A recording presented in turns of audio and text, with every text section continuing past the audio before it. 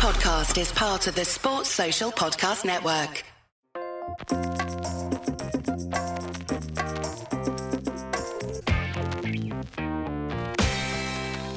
Hello guys, it's Ollie here and welcome back to the NUFC blogcast.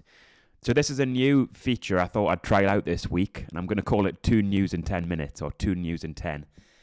Just going through all the latest news, rumours, gossip, all the goings on basically around Newcastle over the past few days. So I think the main place to start is with Sandro Tonali. So it came out yesterday, so on Thursday afternoon, that Sandro Tonali and Italian teammate Nicolo Zaniolo have been questioned by the police, the Italian police, after allegations of illegal betting. So basically they were questioned, they were taken away from the training camp on Thursday afternoon, and they've now had to leave the Italian camp where they're due to play. I know they're due to play England next week in a Euro qualifier, but they'll, both Tonali and Zaniolo, will take no part in that because, like I said, they've been speaking to the authorities as there's been accusations of possible illegal betting. The Italian Federation have released a statement as well confirming this. Now, at this point, there's not too much more to say because you can't really speculate too much on the matter when we don't really know what's gone on here, because it is worth mentioning that I think in Italy there's a lot of laws around betting being illegal, or recently maybe that might have changed slightly, but it's certainly clamped down on way more over there. So it's not clear at the minute if it's just betting in general, and therefore that would be a fine and a ban outside of football, or whether it's betting on football and therefore there would be a ban that relates to his impact, his ability to play for Newcastle in the national team. So it's not clear at the minute what's going to happen, whether he has been involved. There's obviously talk of some sort of scandal here where several players around the Italian team have apparently been involved in betting. Some outlets in Italy are saying there's up to 10 players involved, and this obviously might date back to his, well, it probably will date back to his time at Milan, if he obviously has been involved. But there's not much more to say on that. We don't know if it is football-related betting or just betting in general. And we don't even know if he has been involved. But he's been questioned by police. He's coming back to Newcastle. He won't play any part for Italy over the international break. And obviously, fingers crossed, everything comes out fine for him there. Because obviously we saw Ivan Toney at Brentford was involved in a big case there, and he got banned for 8 months. So let's just hope nothing comes of it for Tonali. That's a bit of a worry. Staying on the theme of worries, Alexander Isak, you may have seen, or you may not have seen, on Wednesday night, Sweden released a statement saying that Isak had to withdraw from the international setup. They didn't state what injury he had, but they said after medical checks from their team that he wasn't able to play any part in the next few games. So they had a friendly, I think it was against Moldova this week, and then they were playing Belgium in a pretty crucial Euro qualifier next Monday. But anyway, the medics at the Swedish national team say that he isn't fit enough to play any part in that. So that's a bit of a worry. But at the same time, I know Jordan Cronin at Newcastle World, a local journalist there, it says information that he hasn't suffered any serious injury, and it's thought to be a groin problem. So I think there's no major concern, but obviously there is a groin issue there, and that he'll get assessed by Newcastle's medical team over the next few days. He also adds that he's not being ruled out of the Crystal Palace game, obviously a week on Saturday at this point, but obviously there'll be further assessment at Newcastle when he gets back. So you may have seen Eddie Howe after the game said that Isak did signal to the bench in our 2-2 draw against West Ham that he couldn't continue and he had to come off. It seemed minor, and Eddie Howe said he wasn't too concerned, but obviously it's enough for him to be ruled out of Sweden's 2 games over the international break. So yeah, we'll have to hope he's all right. Obviously, I did mention on our last podcast he's been forced to play, I think it was 4 games in 11 or 12 days just before the international break. Obviously, Wilson had his injury, and Isak had to basically go again and again each week, whether it was against Man City, PSG, Burnley, West Ham. There was a lot of games he had to play consecutively. So hopefully it's just a bit of tightness, a bit of soreness there, and he hasn't done anything that'll keep him out for a period of time. So yeah, that's the latest on Tonali and the latest on Isak. I think the next bit is just a few updates on transfers. So Mark Douglas, I know it goes without saying early on here that it's early days. Obviously, it's a few months till the January window, but this is when some of the news and transfer rumours might pick up pace, because obviously the club might make plans for the January window well in advance. Anyway, Mark Douglas, who used to be at the Chronicle, he's now at iNews, or the iPaper. He said that Man City's Calvin Phillips is expected to leave in January. He hasn't got the game time he expected under Pep Guardiola, and I think you might be a bit miffed that when Rodri got his 3-game ban, he didn't even come in the 3 games he's missed against the likes of Arsenal, Wolves. I can't remember the 3rd game, but he's not really got the chance he expected while Rodri's been out, and I think he probably knows that he's not really going to break into that team. So Mark Douglas is saying that Newcastle and Everton, along with a couple of other Premier League teams, have shown interest in him, and then he said it's increasingly likely that he leaves the club in January. So he could be one to watch. It seems Newcastle were interested over the summer, but at the time, Phillips said he wanted to fight for his place. There's some talk that he might be allowed to leave on loan, which might suit us from an FFP perspective, but I guess people have mentioned that they think Newcastle are currently missing a natural number 6 who can sit in front of the defence. So he could be an option. So there's one link in Calvin Phillips. That could be one to watch.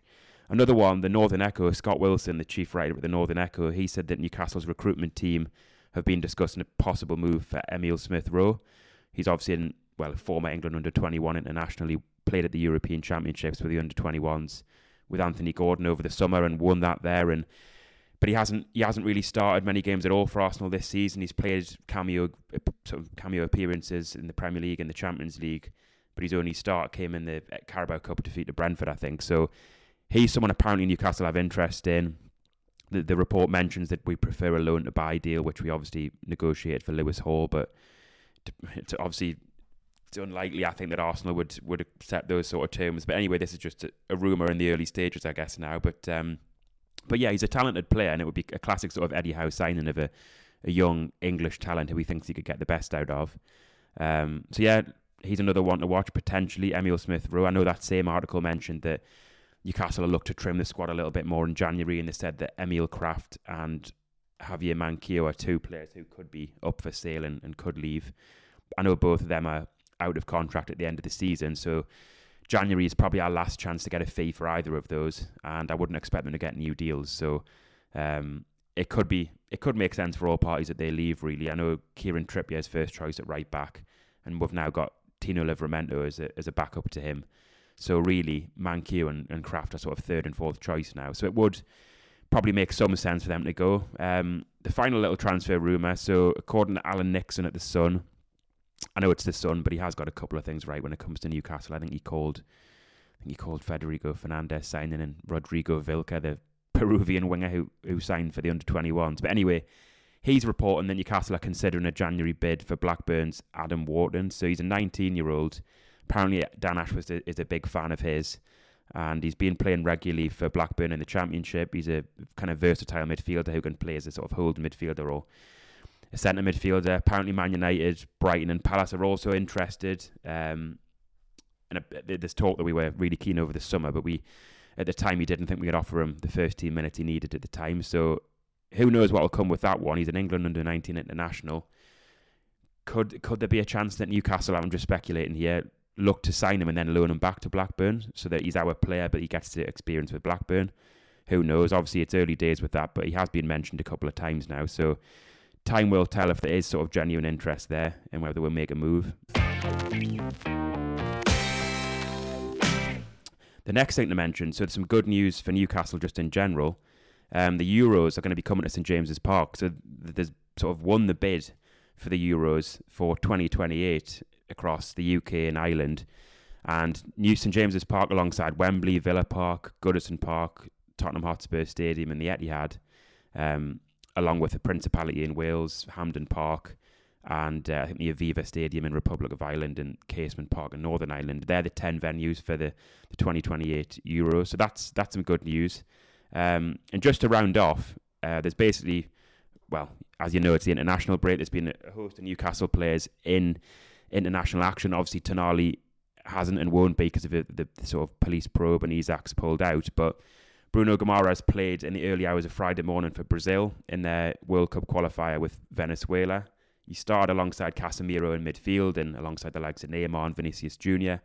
Played 80 minutes, and Brazil were dominating the game at that point in terms of possession and shots, and they were 1-0 up. But in added time, I think Venezuela got an equaliser. So that was a bit of a blow for Brazil, but they're still in a good place to qualify for the World Cup. So yeah, so Bruno got 80 minutes for Brazil. Seems to be fine. Got no injuries, which was the main thing. Almiron played 86 minutes for Paraguay, who are struggling in World Cup qualification. They lost 1-0 to Argentina in the early hours of Friday morning. So not good news for Paraguay. They're 7th, I think, or 8th out of 10 clubs battling to get in the top 6 spots. I think they're 8th, to then get them into the World Cup. So it's not looking great for Miggy's chances of getting in the World Cup. And then just a final few. Tino Livramento, he's not played for England under 21s now for, I think it's 18 months since he picked up that injury. But he came off the bench in Thursday night's game against Serbia at the City Ground at Nottingham Forest. So at the time, England were 3-1 up. And in the 40 minutes, Tino Livramento was on the pitch. They scored another 6 goals. So they won 9-1. So that was nice for Livramento, not just to get selected again for the under-21s at England level after so long with an injury, but to come on and obviously be part of that win when they scored 6 goals in 40 minutes was pretty impressive. And then, Kieran Trippier hasn't played yet, but at the time of recording on Friday morning, he's due to play later on tonight. So he's playing against Australia in a friendly for England at Wembley, I believe. So yeah, that's just basically a quick roundup of all the latest news really over the past few days of this week. Obviously, it's an international break, but there's still plenty happening. So thanks for listening, guys, and hopefully we'll make this a regular feature. But yeah, follow us on Twitter. Check us out on nufcblog.co.uk, and we'll see you on the next episode. Cheers, guys. Thanks for listening.